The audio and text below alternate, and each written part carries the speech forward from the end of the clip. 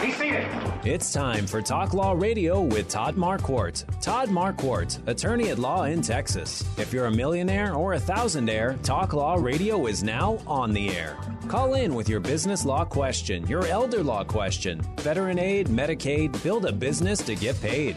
210-308-8867. Or ask a question online at marquardtlawfirm.com. That's MARQUARDT lawfirm.com. And now it's Talk Law Radio with Todd Marquardt. Welcome to Talk Law Radio with your host, Todd Marquardt. I'm Christiana Villegas, co-host of Talk Law Radio, and Marquardt Law Firm helps sponsor this show. I'm here today with Mr. Marquardt, and how are you doing today? Doing great. This is going to be one of our best shows, so if you're listening right now, you're in luck.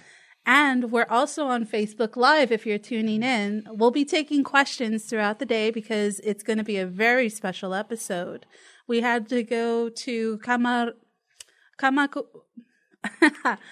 Comarocas Mexican restaurant this morning. I got to enjoy the chorizo and papas plate. What about you, Mr. Marquardt?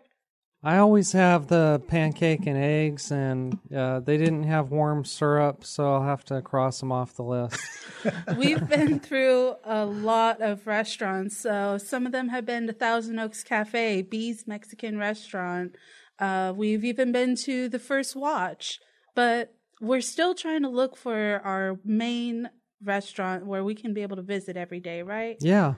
If you have any recommendations for restaurants for breakfast on Saturday mornings, call in at 210-308-8867. We'd love to hear your recommendations.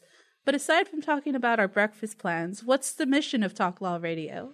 The mission of Talk Law Radio is to help you discover your legal issue blind spots by listening to me talk about the law on the radio.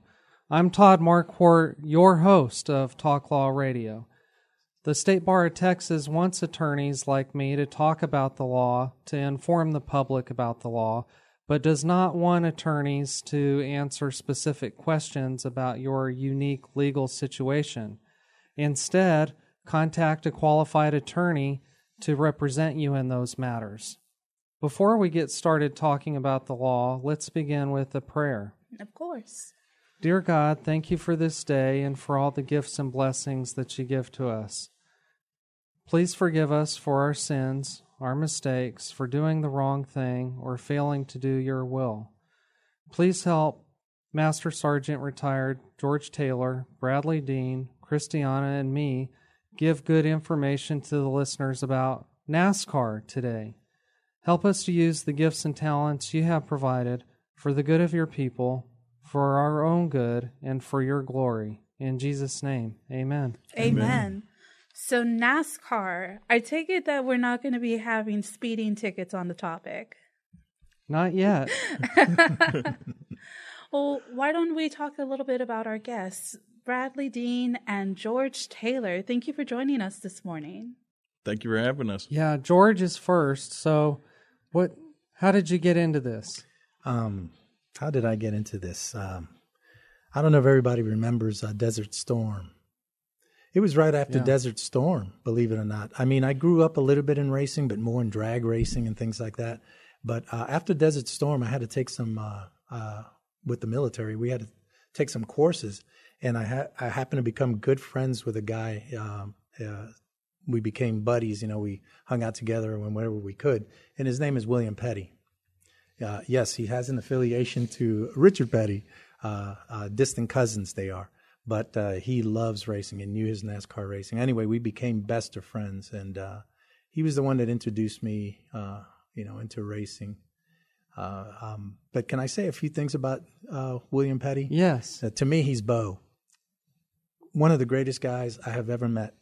Give you the shirt off his back kind of guy. Super passionate about everything he does. Matter of fact, he can get a little bit annoying. He's so passionate about things. But just to show you how great of a friend he is, and he's still one of my best friends, maybe my best friend. But he has 3 Bronze Stars. He was in one of the worst tank battles in history. And so that's the kind of guy he is. Super American, loves his country, loves his fellow man. So, but anyway, Bo William Petty is the one that got me into racing, and called me up one day. He says, "What are you doing?" I said, "Not much. I'm stepping away from the military." And he goes, "Well, head on to North Carolina. I may have something for you." Wow. So it started like that. And you'll tell us more about that in a little bit. Absolutely. Okay, also with us is Bradley Dean, who we call the super fan. Yes, sir. Since birth. Okay. How did you get into that?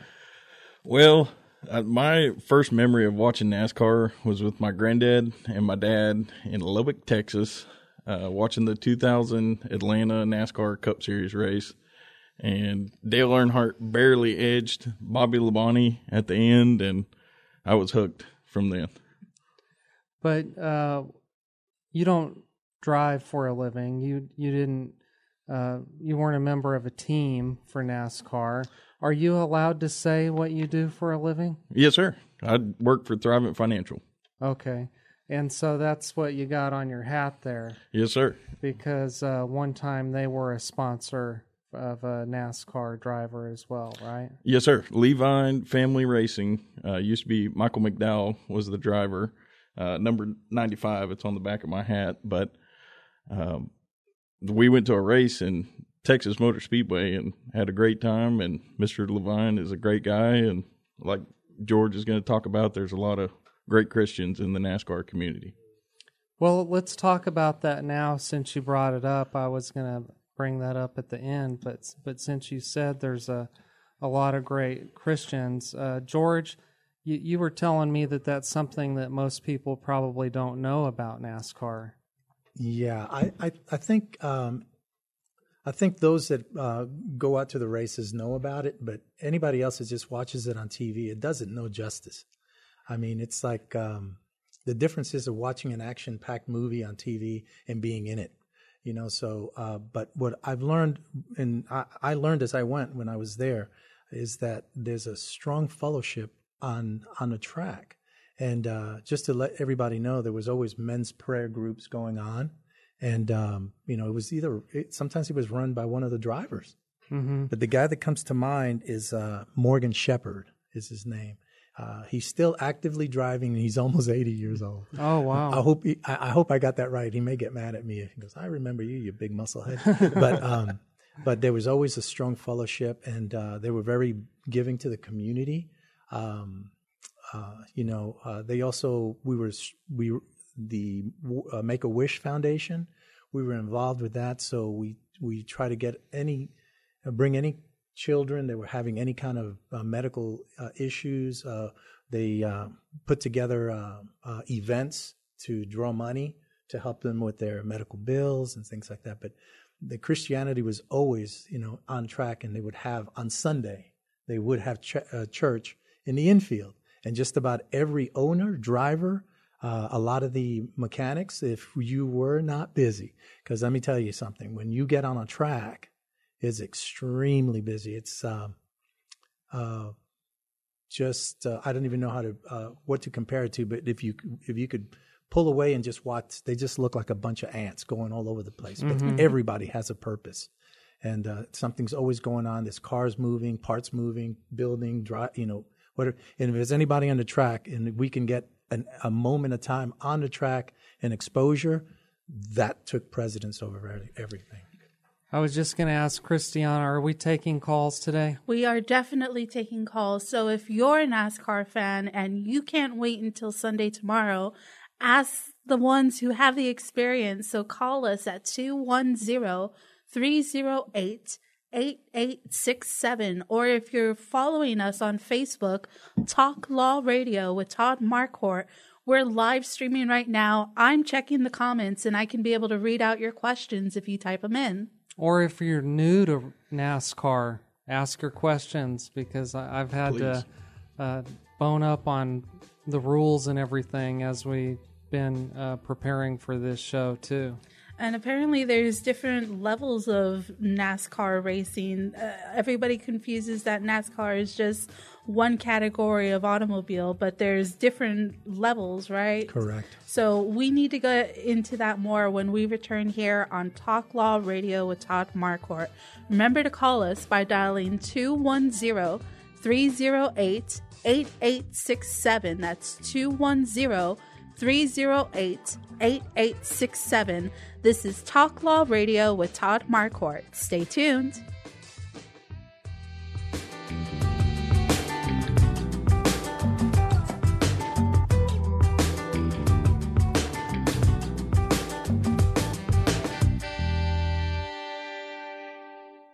Worried about what would happen if some violent encounter took you away from your loved ones? Who will protect your loved ones from probate? Protect yourself and what's yours with Marquardt Law Firm and Damsel in Defense. RSVP today for our Defensive Measures for Self-Safety and Asset Protection seminar with Marquardt Law Firm and Damsel in Defense at 5 p.m. on February 19th, Total Wine & More off Loop 410 by North Star Mall. Seats are limited. Call 210-530-4278. That's 210-530-4278. If you are a veteran over 65 concerned about qualifying for veterans benefits, do not apply until you learn about new regulations passed in 2018. Marquardt Law Firm and Brookdale Nacogdoches is hosting a free aid and attendance seminar on February 27th, 9 a.m. at Jim's Restaurant at 7000 North Loop 1604 West in San Antonio. Find out how veterans and their living spouses can qualify for VA benefits to help afford living in a care facility. Register now by calling 210-530-4278. MarquardtLawFirm.com. And welcome back to Talk Law Radio with your host, Todd Marquardt. I'm your co-host, Christiana Villegas, and we're live today, this Saturday, when we're talking about a NASCAR special, interviewing Bradley Dean and George Taylor. Yeah, so Christiana, how did NASCAR get started, do you think?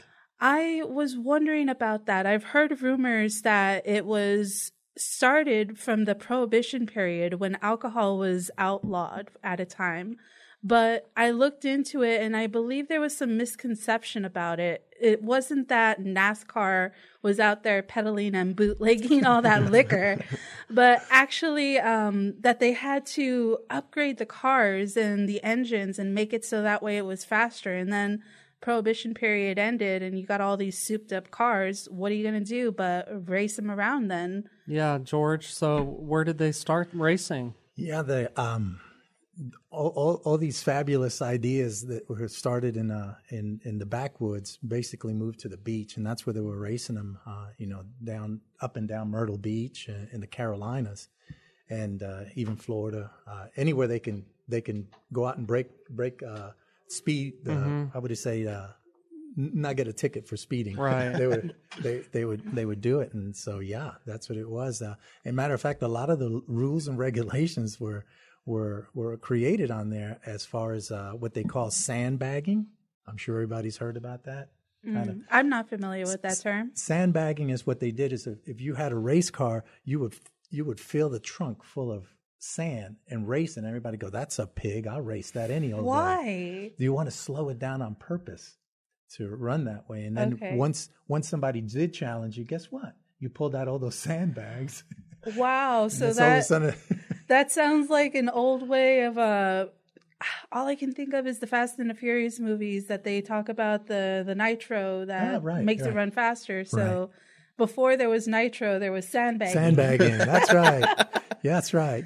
So yeah, they I'm sure they had. A matter of fact, just to let you know that at every race there would be several tables, and what would happen is that's where NASCAR would display any instrument that one of the teams would try to use to get an edge on another team that was basically illegal. Okay. And so it was the table of shame because everybody was going to know about it if you got caught. Uh-huh. And one of the custom saying around the pit area or the infield was or the paddock, what they call the paddock, was if you're not cheating, you ain't trying. So well, tell us while you're on the subject, what was your role? What was your team? My role, I'm gonna sound a lot more important than I really was, but I did a lot of public relations. Bo realized early that I had somewhat the gift of gab, so So he got me involved in that, and I did enjoy it. I got to meet a lot of movie stars, singers, professional football players, all that stuff. And he noticed one thing about me is I never changed. I was who I was. I didn't see anybody, I wasn't really intimidated. So I won't name too many people I met, but one of my favorite ones was Paul Newman. I hung out with Paul Newman for 2 days. It was the coolest time. Anyway, but I did public relations. I did some marketing. I was involved in the creativity of the logo. I'm wearing my team shirt. Yeah. And so that was your team, Petty Huggins Motorsports. Yes. So if anybody has anything negative to say out there about me, please spare me. But anyway, that's what I did. I was also the jack man on race day. I take a lot of pride in that. I got in trouble a lot, by the way. I got so antsy, I jump over the wall a little too early. So sometimes we got penalized about that. So there's a lot of rules. Oh, and since we were talking about alcohol in NASCAR, just to let you know, if you bought an ounce of alcohol on the inside the paddock or where we kept all the cars or the pit, NASCAR will lay a heavy fine on you. Oh, goodness. I read a court case about a driver that was randomly drug tested, and he got in trouble. And the reason it ended up in court is because he was trying to sue NASCAR, the company, for defamation.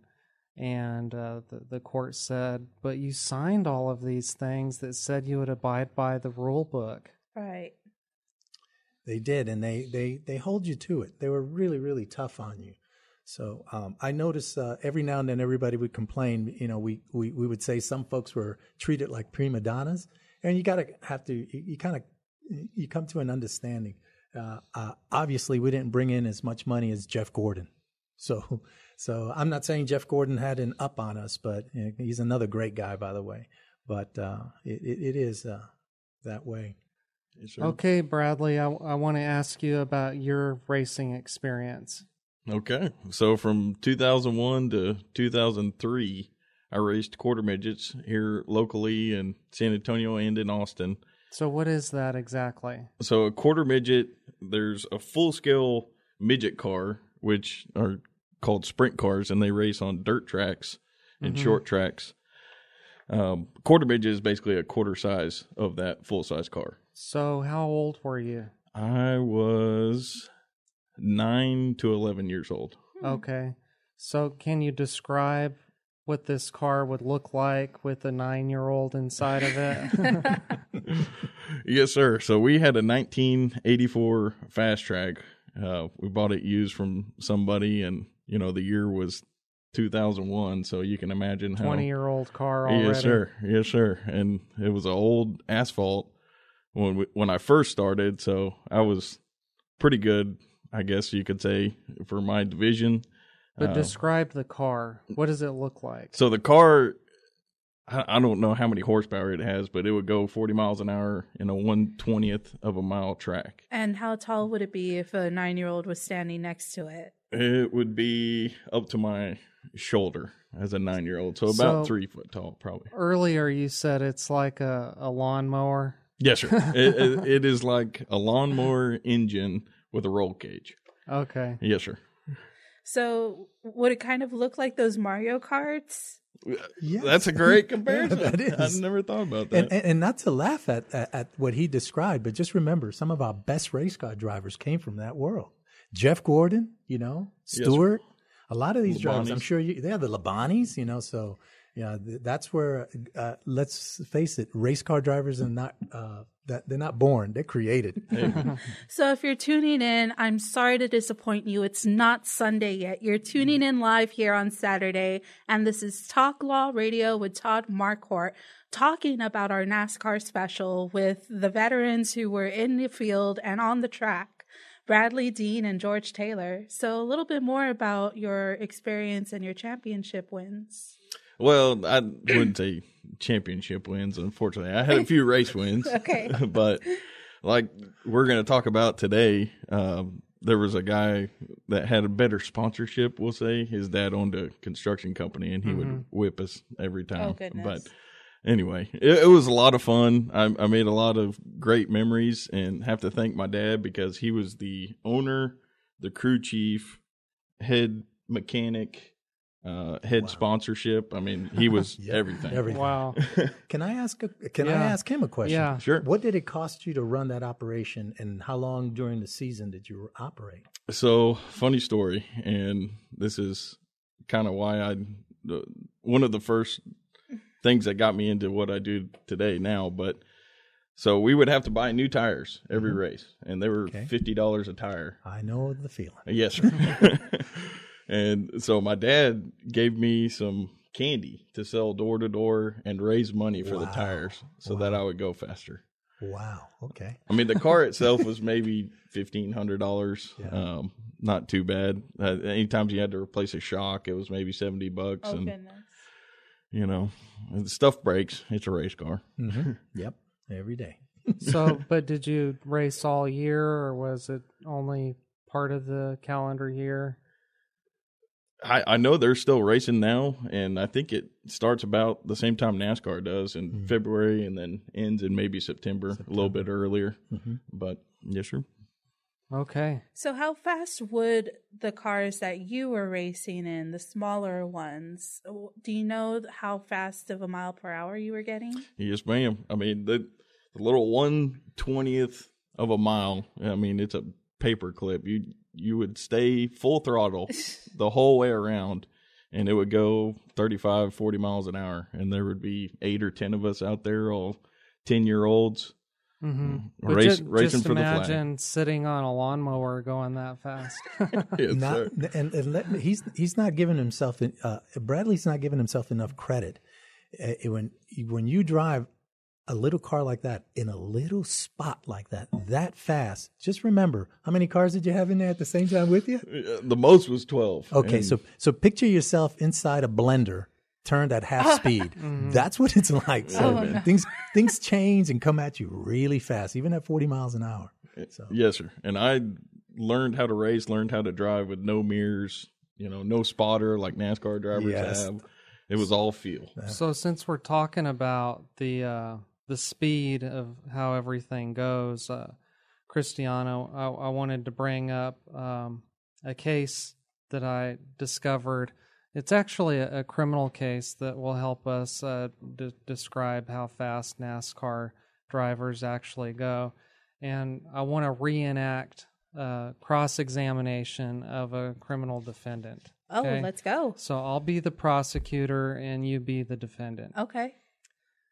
You said you were pulling over from the police when they stopped you. No, I didn't say that. What did you say then? Let me correct you. I said when I saw the police sirens going that I sped up because I got nervous because I was drinking and I didn't want to get a ticket for DWI, so I sped up and tried to get away.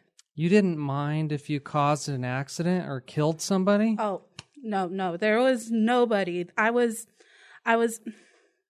may have been speeding, but I was very cautious, like making sure. So you were going about 100 miles an hour. Huh? You were doing about 100 miles an hour. Oh, yeah. Well, there's people that drive faster than that in NASCAR. Okay, but you say you've been drinking all night and didn't want to get pulled over for DWI, right? Yeah. Were you drunk? Well, I was drinking. Were you drunk? You can say I was intoxicated, but I wouldn't say I was drunk. I just couldn't pull over. And you're being cautious, doing 100 miles an hour, running through red lights and intersections, and you're being cautious? Well, there was nobody out there at that hour. And you knew that before you went through those intersections? Well, I'm pretty sure because I checked real quick. I'm not blind. I can see. Okay. So I just wanted to bring that out because he mentioned NASCAR. It was just funny to me. So we got to hear a little bit about how fast Bradley was going. But after we come back from this break, I would like George to be able to answer us. How fast do the actual NASCAR cars go on the track. Absolutely. So thank you for staying with us today. We are still live and taking more questions. If you dial 210-308-8867, that's 210-308-8867. Ask us your NASCAR questions here on this special for Talk Law Radio with Todd Marquardt. Stay tuned.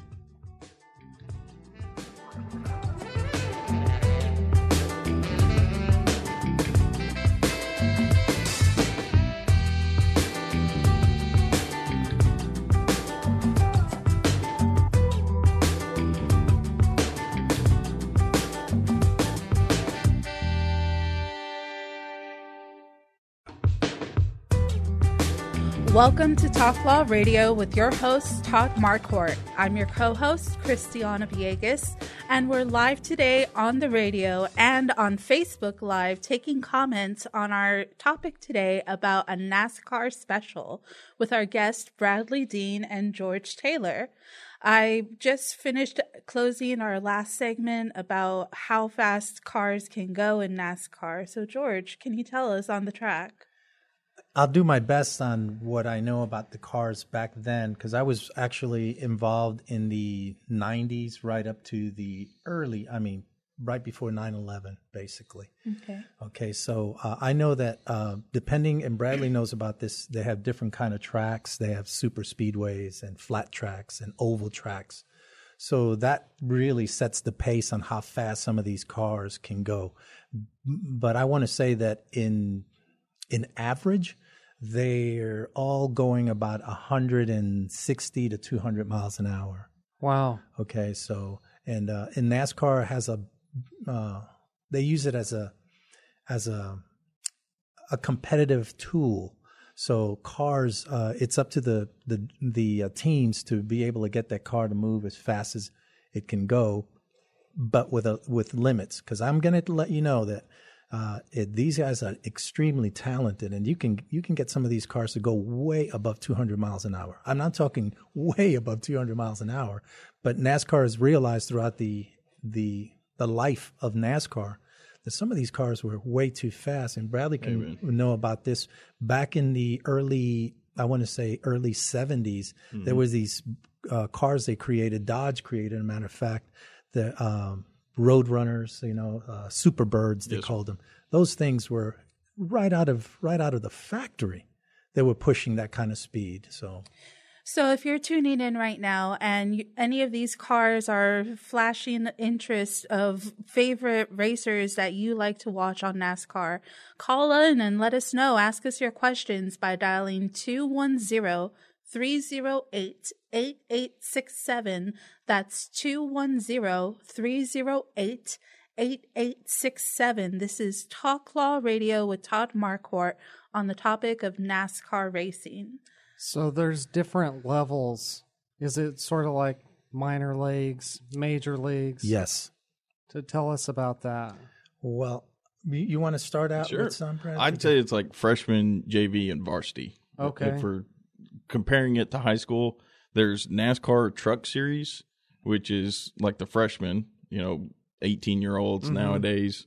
I don't know about back in the 90s, but back in the 90s, they also had what they call poor guys don't get much advertisement or marketing, because they were really the poor teams, and that's where a lot of these major teams came from. But that's ARCA Racing, what they did is they look just like NASCAR.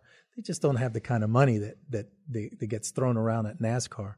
But ARCA Racing, of course, the midgets, the quarter midgets, they have the bandits. You said something about a Busch race. What does that mean? The Busch League was where normally a lot of the big drivers start out. That's, you can call the JV squad. Yes, sir.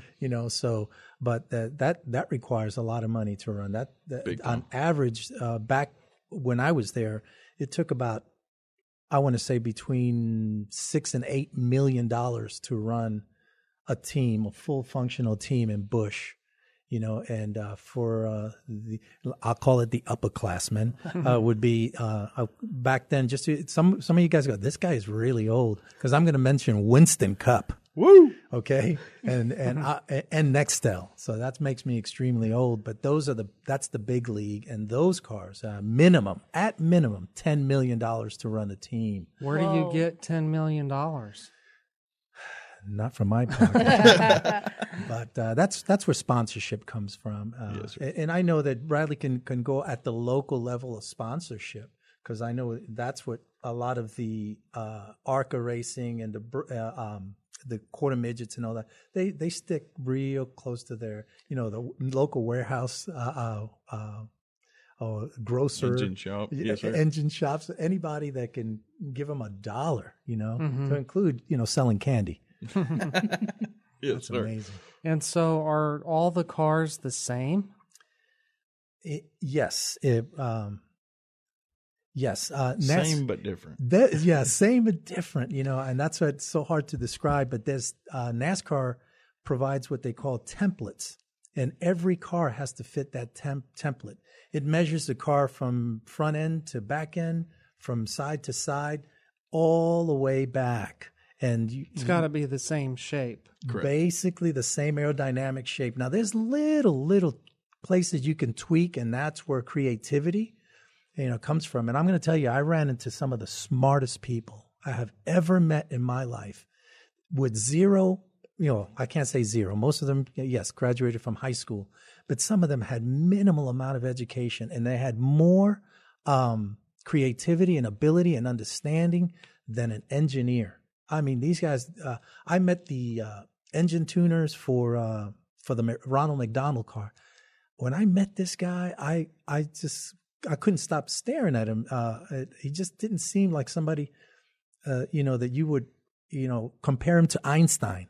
But this guy I promise you, I watched this guy fine tune headers. I don't know if anybody know what headers are, but headers are part of the car where the exhaust manifold feeds into, and they're so important to the horsepower of an engine. But this guy outdid a computer in tuning headers with his own ears. I was like, what? I just can't teach that. Right. So did I answer your question? Yeah, you did. What about the differences between Ford and Chevy and Dodge and Toyota? Does that matter? It does, and I'll tell you where it matters. Not so much in the shape of the car. Some it does, very little. What it matters is how much money they give to the series. What it is that sometimes the individual teams they get some, like a stipend, of money, but for the most part, it's testing. Yes, sir. These companies, Chevy or Dodge, they allow so much money to be used for testing, and they take that technology and invest it back into their own vehicles. Mm-hmm. So if you see a new Dodge with more horsepower, they may have gotten a lot of ideas from NASCAR. Okay. So, and you mentioned sponsors. What are some sponsors that you worked with? We dealt with several. I could say that the biggest one we had was Island Oasis, which I'm wearing wherever you guys are, I'm giving you free marketing right now. Yeah, I see it on your jacket there. Watch on Facebook, because this jacket is awesome. But and definitely, if you're not already subscribed to our YouTube channel, look up Talk Law Radio with Todd Marquardt, and you'll be able to see George Taylor with his amazing jacket on our YouTube channel. But in the 90s, that was during the .com era. All the websites and the internet. Did you pursue those sponsorships? I'm so glad you brought that up, because yes, we were one of the first ones on the track. We tried to secure. Okay, I'm going to go way back, historical days, but AOL. We approached. Yeah, that brought back some memories. Right? Yeah. Can you still hear that dial tone? But yeah, we went so far back to those days. But we secured Yahoo, who is still alive today. Mm-hmm. Hoorah! But if we had more time, I could tell you a funny story that happened, how we secured that. It would be hard to believe. But if Todd gives us a little more time later, I'll go back and explain how we got that sponsorship. So I have a quick question. Every time that you had a change in sponsorship, if someone dropped from being a sponsor or you got a new add-on, did you have to throw out the jackets, or was there just like a process of putting in a new embroidery design? No, we had to change the jacket. We had to. That's why this one looks in such good shape. It's slightly used if anybody wants to buy it. So tell us about, but besides the tweaking of the car to make it go faster, what are some other things that you would use to get a competitive edge during a race? During a race, you strategy. mentioned. Oh, really? What about strategy? The crew chief. Oh, yeah. The crew chief determines when you pit, when you get new tires, how many tires you put on, what adjustments need to be made to the track bar to make the car tighter or looser. And, looser means the back end's stepping out in the corner. And if you're loose, you're fast. Yes, amen. I'm sure that's a lot of misconception that people who don't understand NASCAR. I will admit, I wasn't a big fan of NASCAR. It was hard for me to understand why are people so interested when they're all going in the same direction. They're all going in the same circle, but turning left. And they're all going in the same direction. If you're not first, you're last. But it sounds like there's a lot more intricacy and movements and decision making that has to go into it in order to get that edge. Absolutely. Just by So a couple of millimeters, right, Brad? Absolutely, yeah.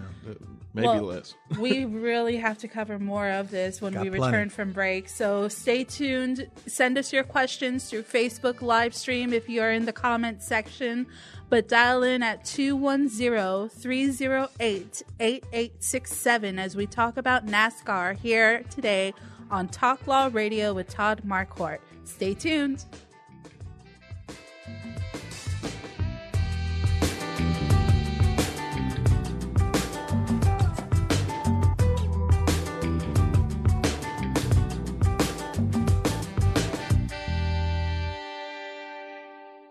If you are a veteran over 65 concerned about qualifying for veterans benefits, do not apply until you learn about new regulations passed in 2018. Marquardt Law Firm and Brookdale Nacogdoches is hosting a free aid and attendance seminar on February 27th, 9 a.m. at Jim's Restaurant at 7000 North Loop 1604 West in San Antonio. Find out how veterans and their living spouses can qualify for VA benefits to help afford living in a care facility. Register now by calling 210-530-4278. MarquardtLawFirm.com. Worried about what would happen if some violent encounter took you away from your loved ones? Who will protect your loved ones from probate? Protect yourself and what's yours with Marquardt Law Firm and Damsel in Defense. RSVP today for our defensive measures for self-safety and asset protection seminar with Marquardt Law Firm and Damsel in Defense at 5 p.m. on February 19th, Total Wine and More off Loop 410 by North Star Mall. Seats are limited. Call 210-530-4278. That's 210-530-4278. Welcome back to Talk Law Radio with your host, Todd Marquardt. I'm your co-host, Christiana Villegas, and if you were listening through the commercials, we are having one of our meetup seminars on February 19th where you can meet Todd Marquardt in person. Yay. But we're back today live talking about our NASCAR special. So I understand that there's different positions other than actually being the driver on the track, right? Yes. Most certainly. So who are they, Brad? Well, I talked a little bit about the crew chief. Somebody very important that we hadn't talked about yet is the spotter. And they stand on the top of the grandstands with an eagle eye view and are basically any blind spots that the driver may have, telling him if somebody else is taking a different line, maybe he's on the bottom in the corner and there's a guy that's faster up on the top. If he can tell him that to go up to the top.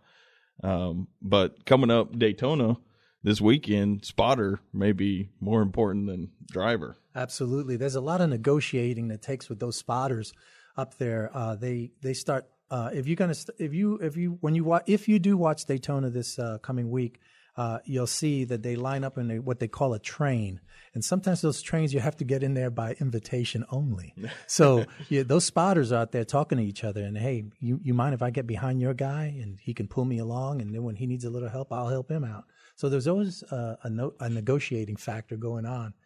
So there's a lot of moving. Oh, you mean when the cars are lined up behind one another? Right. Yes, sir. Okay. Yeah, they're doing that for aerodynamic reasons, and they pull each other. You save a lot of fuel. You can save a lot of fuel and a lot of tire, and that walks into that strategy that crew chief, he depends on those things. So he goes, oh, wow, we can get a little more life out of that tire, or we can get a little more life before we come in and fill up with fuel. So if you can get that extra lap over, you just might win a race. Amen. So they. And you mentioned one time when you noticed something, how to fix a car to make it run faster. Absolutely. I know I'm going to get a whole bunch of the mechanics calling me and saying I'm a you-know-what artist. But I just remember I'm not a mechanic guy, so it's not really like I know what I'm doing. But I understand, a car. But I've got a good ear for things. And I remember being at the track one day, and they just could not figure out what was going on with this particular car. They kept pulling it in, pulling it out, doing this, changing that, changing tires, and nothing was happening. But I walked up to the crew chief and said, hey, look, I know you might say, I don't know what I'm talking about. Get back in your corner and suck your thumb. But he didn't. He says, what do you got? I said, suspension, man. I really feel it's something about your suspension. If you can, and I didn't even think he really paid much attention. But next thing I know, he was barking out orders to, different combinations of suspension changes and all this. And all of a sudden, you can hear it. The car was it was lighter on its wheels. It was just moving a little bit faster. So they went in that direction. And later part of the race, Greg walked up to me and pat me on the back. He says, look, the rest of the team may tell you to shut up, but you come to me and I'll listen to you. I say, I appreciate it. And you said that one of the things you did was you were the jack man. Right. And what is that like to be the jack man? Oh, very exciting. The jack man sets the pace. He's the first guy over the wall. So you come over that wall and then everybody else follows suit. You get up there, you get that jack that weighs about, it can hold, several tons, but it weighs next to nothing. You go, wow, it's made out of, high grade aluminum. Mm-hmm. And so, it weighs very little. You jump over the wall with that. And that's why I guess they wanted me to be a little husky. I'll use those words today, husky. So anyway, what was so cool about that is that I had to be taught again. And what you do is you take that jack, hold it close to your body, saving your back, and you look down the lane as the car's coming at you at 55 miles an hour, and you bend over, and it barely slides across the top of your head. That's how you know you're not too far and you're not too close. If you're too close, it knocks you unconscious. If you're too far, you miss lifting the car, and everybody's going to beat you up afterwards. So there's also a knot on the right where you're going to lift that car, and you have to be precise in planting. And it's what they call you're a 2-pump jack man. Mm-hmm. It takes 2 pumps, and that car is in the air. And of course, that's where the tire guys go to work. So you mentioned the danger that you had to experience at being the jackman, but what other dangers do the rest of your pit crew have to face? Besides getting struck by a race car, there's the biggest fear was fire. Some of this fuel was high grade and had a lot of alcohol. So when it burned, you couldn't see it. Mm. And as a matter of fact, one time my leg was on fire. Oh. I had no clue. I just had this warm feeling like the temperature was getting hot. So somebody said, hey, man, and everybody's pretty calm. They said, hey, your leg's on fire. So, then they pat and put it out. But they have other things there that help you, distinguish the fire. But I want you to know that today, NASCAR knows about these things. So now everybody's required to wear Nomex suits, complete covered, gloves, Nomex gloves. You have to wear a helmet for those, so you don't have a head injury, and the proper shoes, and you are well trained. It's no longer that you could just walk off the street and become a jackman or or a crew member. Mm-hmm. Don't want to have a Ricky Bobby incident, right? No Ricky Bobby. Brad, what are some other dangers that you've seen as a super fan? I would say for the drivers, anytime they crash, something could explode in the car, and and if they flip, I mean, I flipped twice when I was racing quarter midgets. One of them was a full rotation, and one of them I just kind of plopped over. But it's scary. Anytime you wreck, for sure. George, you said before that they had to modify the cars so that they were all tethered. All the parts were being tethered together. Correct. These cars, again, they're traveling, 200 miles an hour plus in some cases, right? They hit that wall, they start to disintegrate. And so what they did is they had to tether everything, the tires, the engine. And I could tell you that, we learn from our mistakes. And I remember when they tethered the engine because I think it was the Bodine brothers had a really bad wreck, and we were there for that race, and I thought he died. It was just horrible. And the car, it was in the truck series. It crawled up the wall into the fence, and the engine landed, but I want to say 5 feet from our photographer. Okay, that's a whole engine that flew. I don't know how far. So and let's not forget, we lost two. We've lost several race cars, but that I was present when it happened was Adam Petty and Dale Earnhardt. I happened to be there when those things happened. And you talk about it didn't look that bad. That's what everybody said. I remember turning my head when I was sitting on top of the hauler when I heard him hit the wall, and I said, it couldn't be that bad. And sure enough, we lost Adam Petty. So it sounds like, although we don't face the same regulations of being on the road and on the highway of those traffic regulations, there's still laws to consider, like the personal injury cases, right, Mr. Marquardt? Yeah, I read this case here in San Antonio where there was an accident. The volunteer fire department went to the scene. But somebody forgot to close one of the back doors on the truck.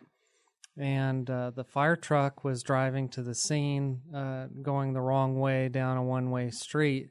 And so the guy that was waiting for the truck was facing the wrong direction. He was waiting for it to come the other way. And the truck didn't have its sirens on, so he didn't hear it coming. And when the truck flew by that man, that back door that was open just hit him and knocked him down and I guess caused an injury. So again, it's nothing against NASCAR. It just happened during a NASCAR race. But one thing I wanted to make sure and ask is you said that Jeff Gordon was a phenomenal driver. And so what is it that made Jeff Gordon so damn good? I got it here. Brad, who are some of your favorite drivers? I would say definitely one of my all-time favorites was Dale Earnhardt. My favorite right now is Brad Keselowski because he's kind of an old school feel about him. But what would you say about Jeff Gordon? Jeff Gordon. I remember I was walking down in the infield, and I ran into Ray Everham, and he was Jeff Gordon's crew chief at that time. And I said, "What makes him so great?"